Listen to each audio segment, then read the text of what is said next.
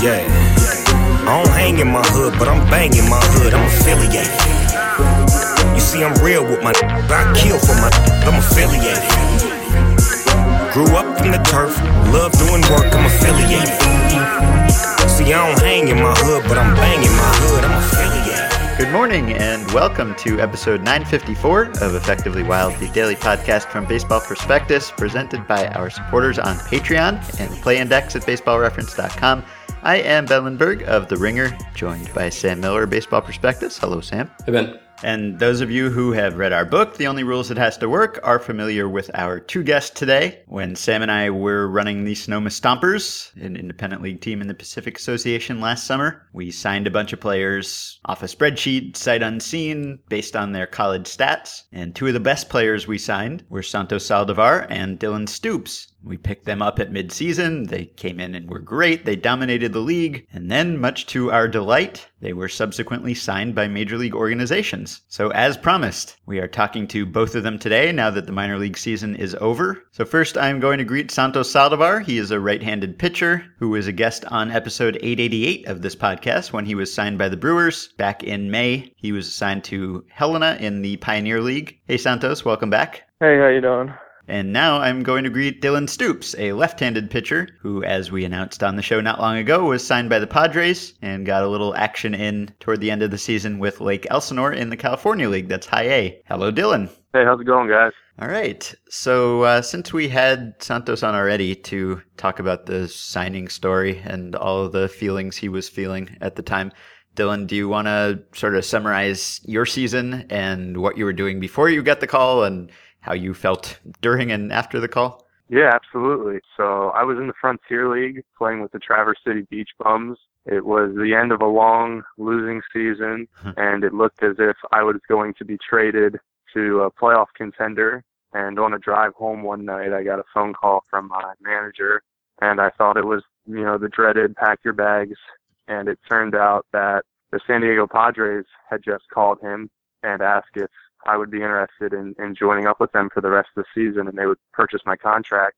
So a lot of emotions flooded me at that point. He had told me not to tell too many people. It wasn't official yet. So, the next couple hours went by really slow, and when I finally got the confirmation, it was everything from laughing and then tears when I called my parents because they were just out of control. My mom dropped the phone, and she was bawling, and it was a great feeling. It was just everything had come together at a time I had least expected it. And here I am now, a couple weeks later, got an amazing opportunity with the Padres, and it turned out for the best. And for people who haven't read the book, can you tell us a little bit about your backstory? And I'm sure Santos hasn't read the book, so this will all be new to him too. He'll get around to it. Easy. I read it, guys. Everything kind of leading up to when we signed you and why you were sitting there waiting for someone to call. Absolutely. In college, I had two pretty big surgeries. My freshman year, I had labrum surgery that it put me out for the first season and a half. And then when I came back, I still wasn't fully back. The velocity was down. The performance wasn't there. And then I had a few nice runs where I got to play in Cape Cod and, a couple summer leagues where I played really well. And right when I thought I was getting back, I had knee surgery. So then going into my senior season, I was still recovering. My first month was really rocky.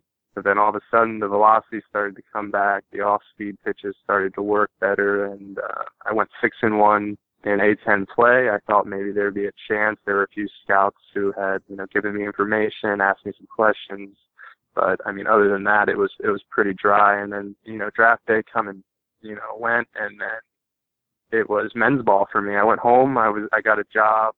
I was playing in a men's league, just trying to figure out if there was a future for me out there. I went to a Philadelphia Phillies tryout, and they basically told me they liked what they saw, but I was a little too old for them to follow since I was out of college. And I thought it was over, and then all of a sudden, you guys sent me a message on Twitter, and my world changed. Except you still drove a pretty hard bargain, and you needed you needed the plane fare to get out there. Yeah, I did. Just literally a week before, I had paid for my semester of grad school. If you guys would have hit me up about 7 days sooner, I probably could have swung the airfare. I have two details from that, from your college career that I think I remember, but I want you to remind me if I do. When you came back from your second surgery, it was your senior year. It's when, scouts might have been looking at you to draft you, and you said your velocity was down. As I recall, you work in like the sort of mid upper 80s generally. As I recall, didn't you tell me that you came back and you were throwing like your fastball was like 70 for the first couple outings? Yeah, that was with both of my surgeries actually. My shoulder surgery when I came back my sophomore year. Originally I wasn't supposed to throw at all that season, but we had a few injuries. My arm was feeling good. My first fastball registered at 72, and I struck a kid out on a 56-mile-an-hour curveball. And that's not something you see. And then it started to climb as the summer went on. But then after my second surgery, I was cleared a few weeks before the season, but I didn't want to spend time rehabbing. I was ready to go, and it was low to mid-70s at first. What is it like to be on the mound facing D1 hitters and you're, throwing 72 with your fastball? Well, I'll tell you, when I was a sophomore, it was scary, but by the time my senior year rolled around, I felt like I knew how to pitch. That's one thing the injuries did for me. It was more of like a puzzle, a chess match maybe, where I knew I wasn't going to beat them with velocity. I wasn't going to get a lot of swing and misses on my fastball. But if I could change speeds, change looks, throw a couple of different pitches, get them leaning, get them back, get them, a little uncomfortable, that I could compete. So it was fun. It was challenging, but definitely at times a little bit stressful. And then the other thing that I remember, and correct me, I might have a lot of details here wrong, but the men's league you were in was, a fairly competitive men's league as far as men's leagues go. And as I recall, you had just insane performances there. Like you had I don't know. Do you remember what your numbers were in that league? Yeah. So the men's league, it's really interesting because I sit in the middle of the Atlantic League, an independent ball league, and a lot of the guys who get cut from that league have played affiliated ball, and they'll find their way to one of the teams. A bunch of D1 guys who don't want to go away for the summer and play summer leagues, they stay home. So, like our team, we had 4 or 5 Division I guys in the lineup and 2 on the pitching staff. And so it was competitive at the top. It fell off towards the bottom. But, in that league, I think I went 45 or 50 innings, and I gave up, 1 run. And they don't do an earned run average. They just do a run average. And I think that one was unearned.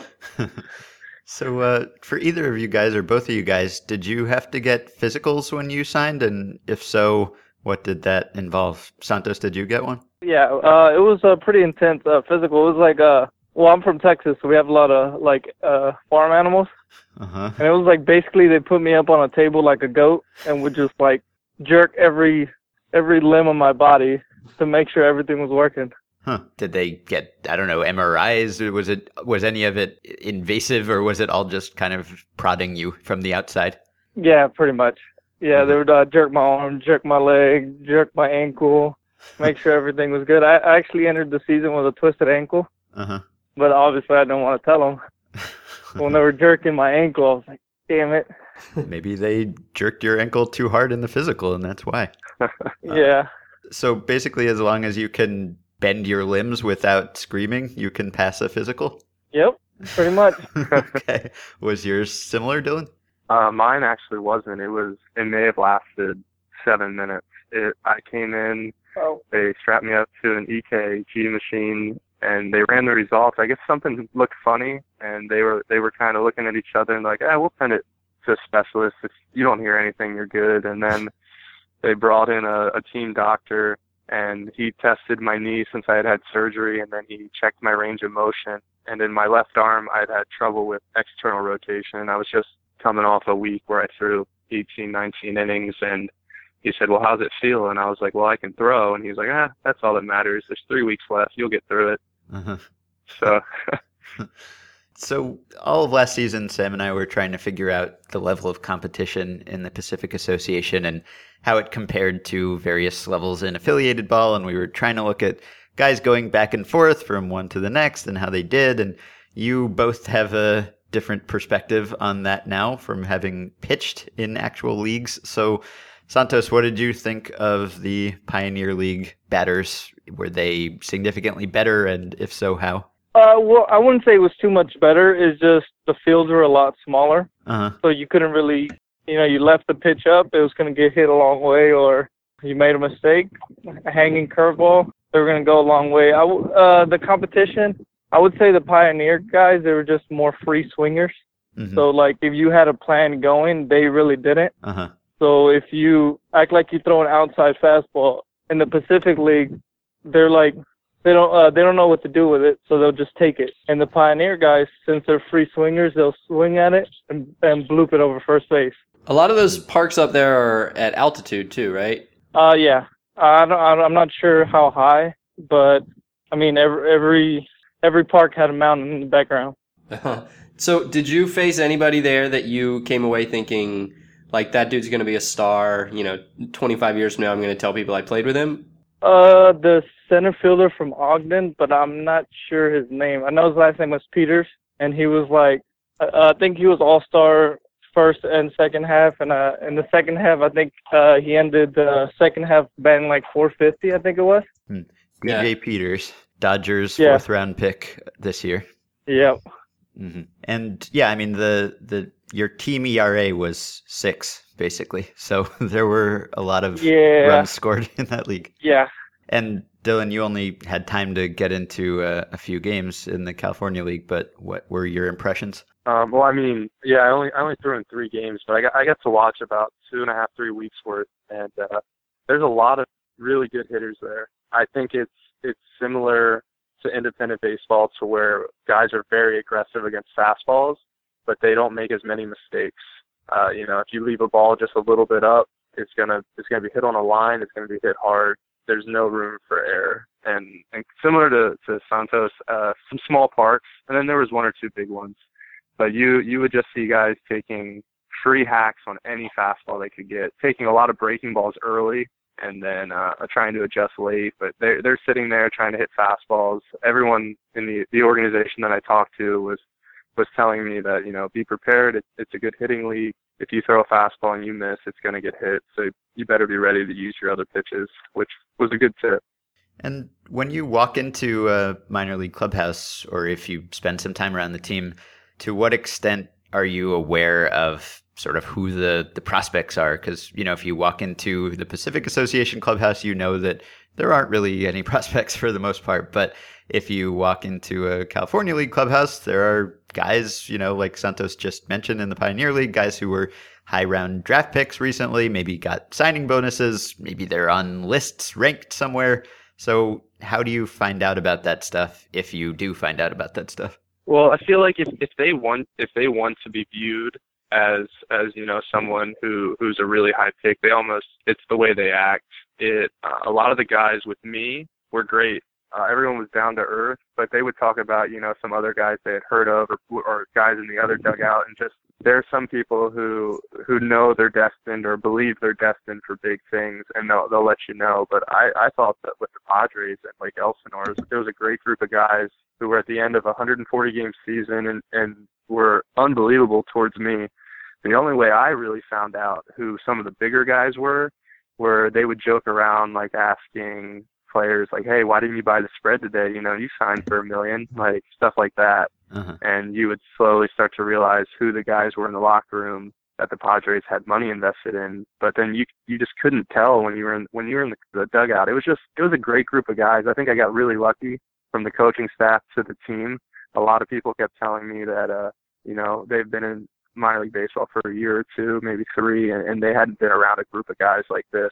So I think I got lucky. It must be so, the difference between, a first round pick and a 30th round pick is literally 2,000 times the signing bonus. The difference in how kind of rich and famous a first round pick is compared to a 30th round pick is unimaginably large. It must be a real challenge for clubhouses, I would think, to manage that. Yeah, we had Michael Geddes. I guess he was a second round pick 2 years ago for the Padres, and I guess a lot of people I had read up online. A lot of people said he was one of the toolsiest players in the draft, and he's only 20 years old, so he's still a baby, but he's already in high A. He's playing well. He's batting leadoff. He's hitting 300. And he was just one of the guys. You could tell that people would give him crap and just like tease him and tell him he has to go to instructionals or he better be buying the road trip spread next week because there's nothing on Thursday. And he's just kind of enjoying it and trying to fit in, because I feel like there's also pressure on them being a top pick. They're expected to perform. They sign for a lot more money, but they also need to be able to mesh well with the guys.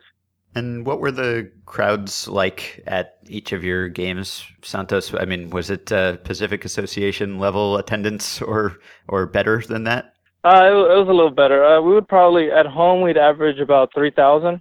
Oh, okay. Wow. Lowest, maybe 800. Uh-huh. And when we went to places like Billings, Ogden, Orem, even Grand Junction, like we had 3,000-4,000. Yeah, so it was a nice turnout. Yeah, that's like 10 times a Stompers game. The game I went to that Dylan pitched in was a fairly Pacific Association type crowd, so I assumed that was it all the way in. But I guess you're further out in the middle of the country. Middle of nowhere, yeah. There's no major league team around there. The closest one's Seattle from ours, and that's like a 9-hour drive for them. They're in Montana, Idaho, and the Colorado one is the one that I was actually surprised, because it's 2 hours from Denver. It's all Montana, Idaho, and Utah. So I mean, there's no baseball there. So did the community really? Was the community really into you guys? Did you would you get recognized? Like the first month, we were huge to them. Like they would see us on the streets and try to take pictures with us. But after our I believe it was like a 13-game losing streak. Yeah, they wanted no part of us, but they still show up to our games, which was good. And you hear a lot about that adjustment to the minor league life and being in a rural area, which is new for some people. And obviously that adjustment is probably more difficult for people who are coming from a different country or don't speak the language. But, you live in Houston, you live in a very populated place, and Helena, Montana is not a huge place. So what sort of adjustment was that for you? Well, I mean, it was pretty much like living in Sonoma for another 3 months. We had bikes to go to the field. We had a couple of little bars that they would go to. I mean, it was pretty much the same as Sonoma, besides the wine. Were there any instructions that you were pitching under? I guess either of you, but you often hear about a team will want this pitcher to work on this pitch, and so they will take a pitch away, and you're not allowed to throw a certain pitch at certain times. Did you have anything like that, Santos? They didn't allow two seams until you get to low A. Huh. And is the so we could barely throw. Thinking behind that just that they want you to work on other things, that's an easier pitch to pick up, or? They wanted everyone to be able to control and throw the four seam wherever they want. Uh-huh. Instead of trying to pitch around guys, they wanted you to come right after them. Uh-huh. Yeah, they hated walks, so if you were allowed to throw a two seam, you had to be able to control your four seam and throw it. I think it was like 75% strikes. Huh. Yeah. So yeah. Did you abide by that? I mean, was there much cheating going on? So I would still throw it once in a while, but not that often, huh? Say it's a change up. Yeah, no. Uh-huh. And Dylan, I guess by the time you got there, they just wanted to see what you had, probably? Yeah, for me, it was they just wanted to have video. They wanted to see my pitches and just see how I worked, and they just wanted to get video. So they told me just to do what I had been doing all year. There weren't any restrictions, and I know on the whole of a pitching staff, they really didn't restrict them much. I knew there would be some guys that would be working on pitches, and the pitching coach would suggest, hey, maybe throw that 2 or 3 times tonight in certain situations just to see how it's working. I know you've been working on it in a bullpen, but similar to what Santos said, they didn't want walks. If you were walking guys, that was the biggest thing, because in minor league baseball, they're not concerned about winning. They get this schedule each day where they're told how many pitches each pitcher can throw, and if you're only supposed to throw 1 inning, 12 pitches, you can't afford to walk a guy, or you're not going to be able to finish that inning and reach your pitch count. I want to go back to Santos. How much else was your pitch selection or the way that you were pitching different than it would be if you were focused single-mindedly on, getting the batter out and winning? Like, I'm curious how much of a handicap it is, or I mean, not a handicap, but how much it affects your stats or how much it affects your success to have them kind of working on your development and assessing you rather than, getting batters out like it would have been in the Pacific Association? I want to say like the biggest difference was like I like to throw curveballs ahead of the count, and since they were so fastball oriented, they wanted me to challenge guys in the first pitch, and that kind of hurt me a little bit. And then 3-2 counts, I like to throw two seam, slider, curveball or something. I don't like to come right at guys. The biggest thing was I gave up 2 3-0 home runs, where in the Pacific League I would have thrown two seams. Yeah. And just threw it right down the middle, but a two seam. But they wanted me to go 4-seam, and like I said, these guys were free swingers. I think one game we were losing 9-1 in the eighth, and the guy swung at a 3-0 fastball. that's well, I mean, like I was gonna say, that's absurd, but I guess that dude's playing to move up to the next level too, and that home run shows up on his stats. Were all the pitches called from the bench? No, the catcher called them. Okay. Could you shake? Were you allowed to shake off? You were allowed to shake, but it was like basically frowned upon. Yeah, okay. Huh. And did they try to reassure you? Did they say, we're not looking at the stats, we're looking at the process, we're looking at the stuff, so that you wouldn't worry about these sorts of things? Well, in my situation, my head coach was a catcher. He made it all the way to AAA. So most of the time, whenever act like a guy would give up our starter would give up a home run, the catcher would get an earful. Uh-huh. So they would understand it wasn't the right pitch to throw or something.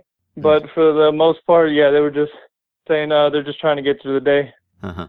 And I meant to ask when Dylan was talking about the kind of hierarchy in the clubhouse and the difference between guys with big bonuses and guys without them.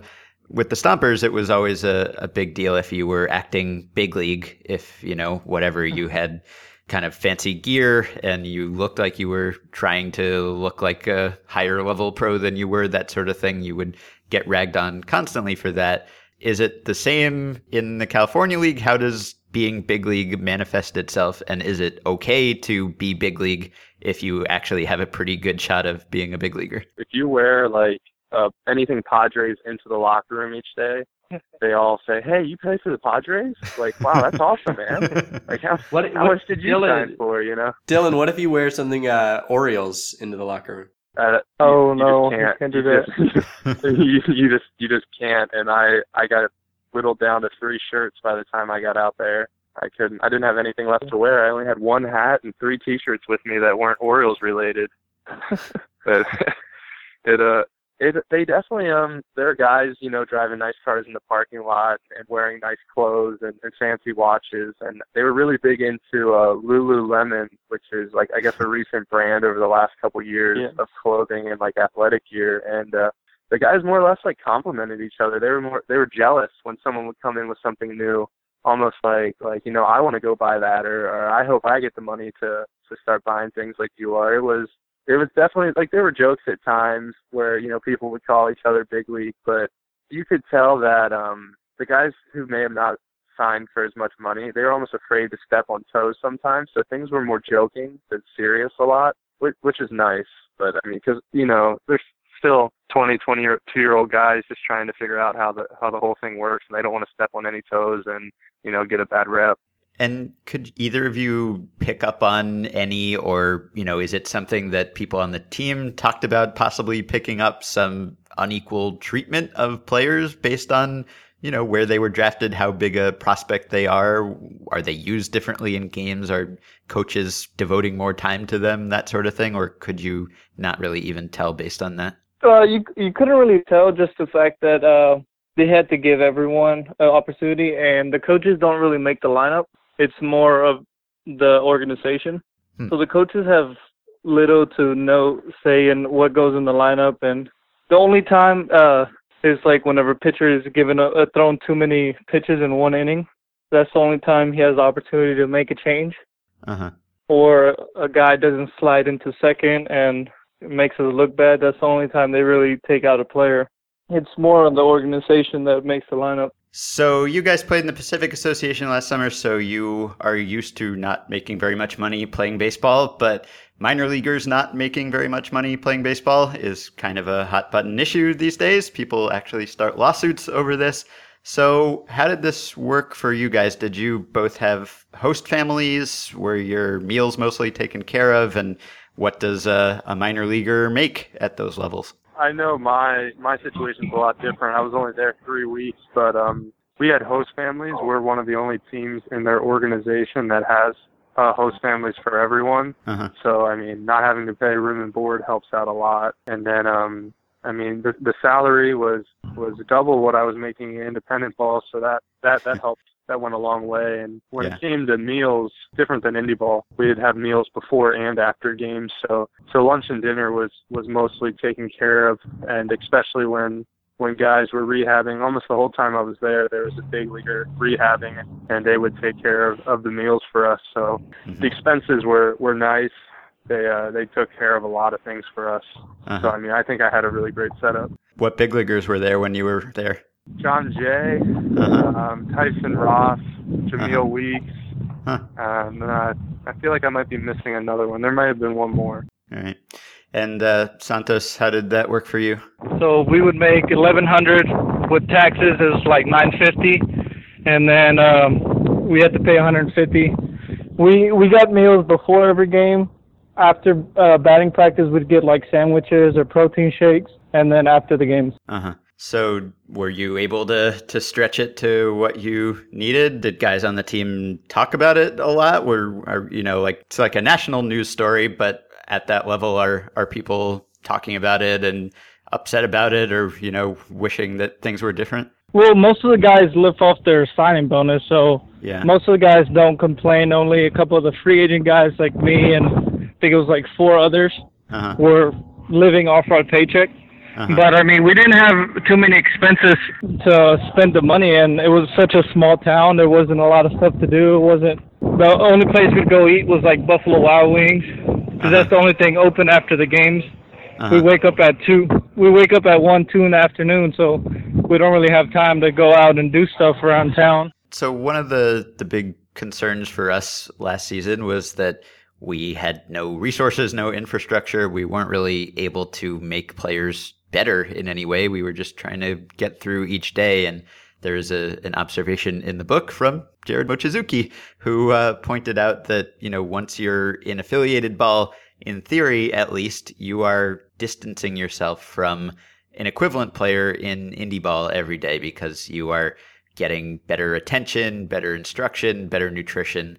So just in every way, you are getting, closer to major league attention than you would be if you were playing somewhere else. So did you guys feel that you were getting better, that, you were kind of getting that quality of instruction every day, and that you were, Dylan, you weren't there that long, but that, you were better at the end of the experience than you had been at the beginning? Yeah, I feel like every day you were getting a step closer, where in independent ball, I mean, you could lift, you could run, but no one was forcing you or guiding you. There wasn't a lot of direction. Where, I know I was there for a short time, but every day there was some sort of lifting or running or supervised like throwing routine. So you felt like you were being monitored, and the fact that you were being monitored, there were things for you to achieve each day, made it feel like you were getting a step closer. For me, it was a little bit different. It was a long season. For me, with independent ball, it's a grind, no pitch counts. Sometimes you're throwing on weird days rest or after 12 hours of travel. And my arm and my body were shot towards the end of the experience. And they did a great job just keeping me fresh and keeping me rested, trying to get me through the last couple weeks. And what about you, Santos? Did you feel that not being able to throw certain pitches actually made you better with the other ones, or were there other things going on that were helping you improve as a player? It gave me more confidence in my fastball, because after the first couple outings where I was going after him, but I was very hesitant. I was making too many mistakes. But by the end of the season, I was able to throw my fastball whenever I wanted, wherever I wanted. And it wasn't much of a problem. So I wouldn't say it hurt me. It more made me a better pitcher. And just like in indie ball, I wouldn't have thrown the four seam in those situations, and now I can. It just made me a better pitcher, and that's something I wouldn't have done in indie ball. I would have thrown just as comfortable as I was.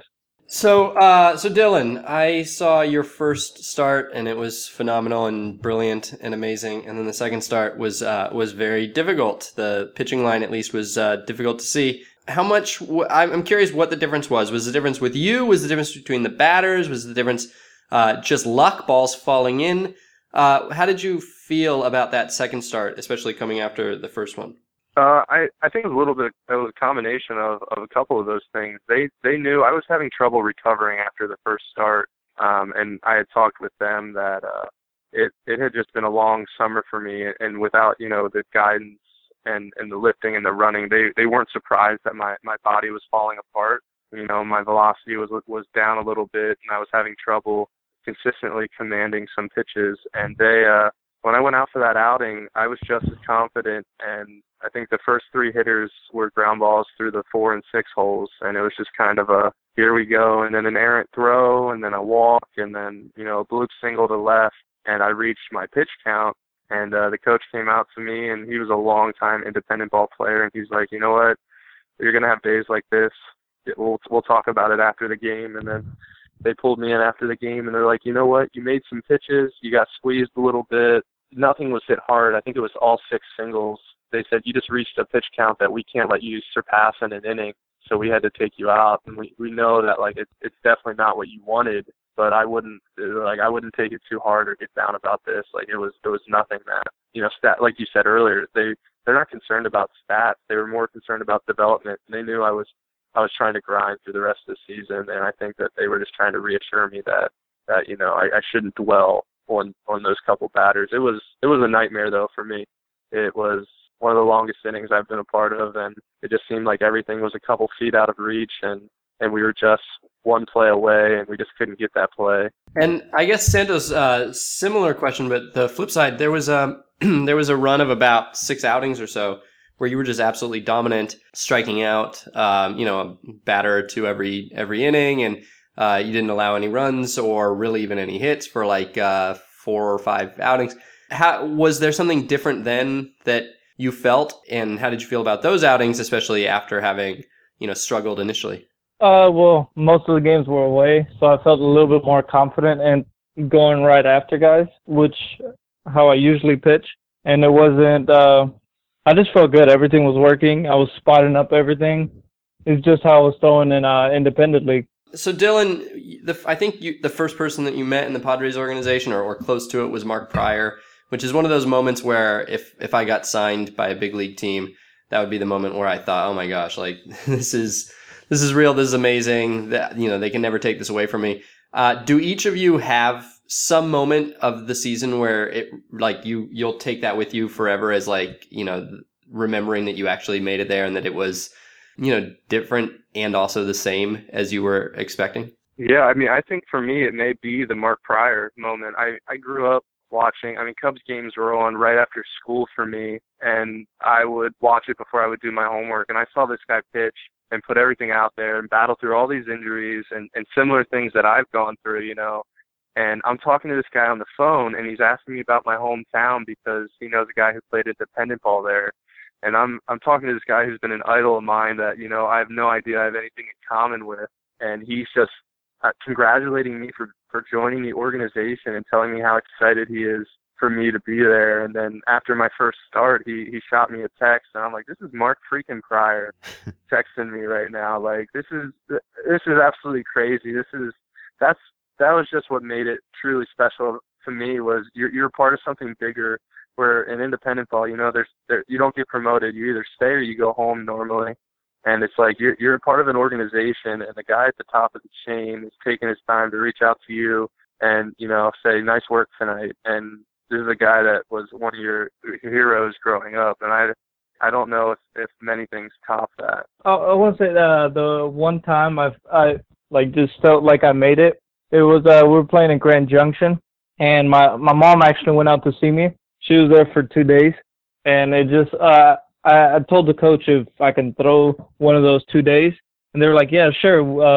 We love to do that when family members are in town. And I ended up striking out the side with like 10 pitches. And I just looked up, and all the crowd was like kind of booing me. And my mom and my sister were in the middle just cheering. It was a pretty exciting moment for me.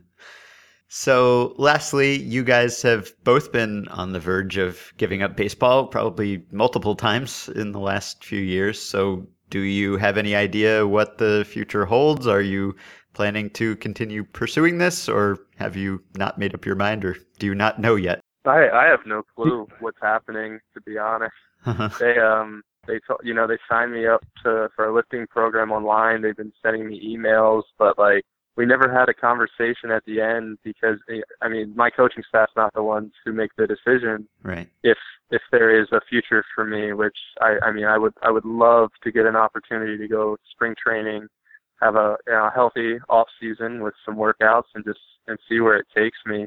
But as of now, I have no clue. I don't know how long the waiting process is. I know they have instructs and the Dominican instructs and then the fall league and free agency. And I'm not quite sure where my future lies, but, I would love to have an off season and give it all I got for spring training and just, see what happens. Yeah, pretty much the same thing.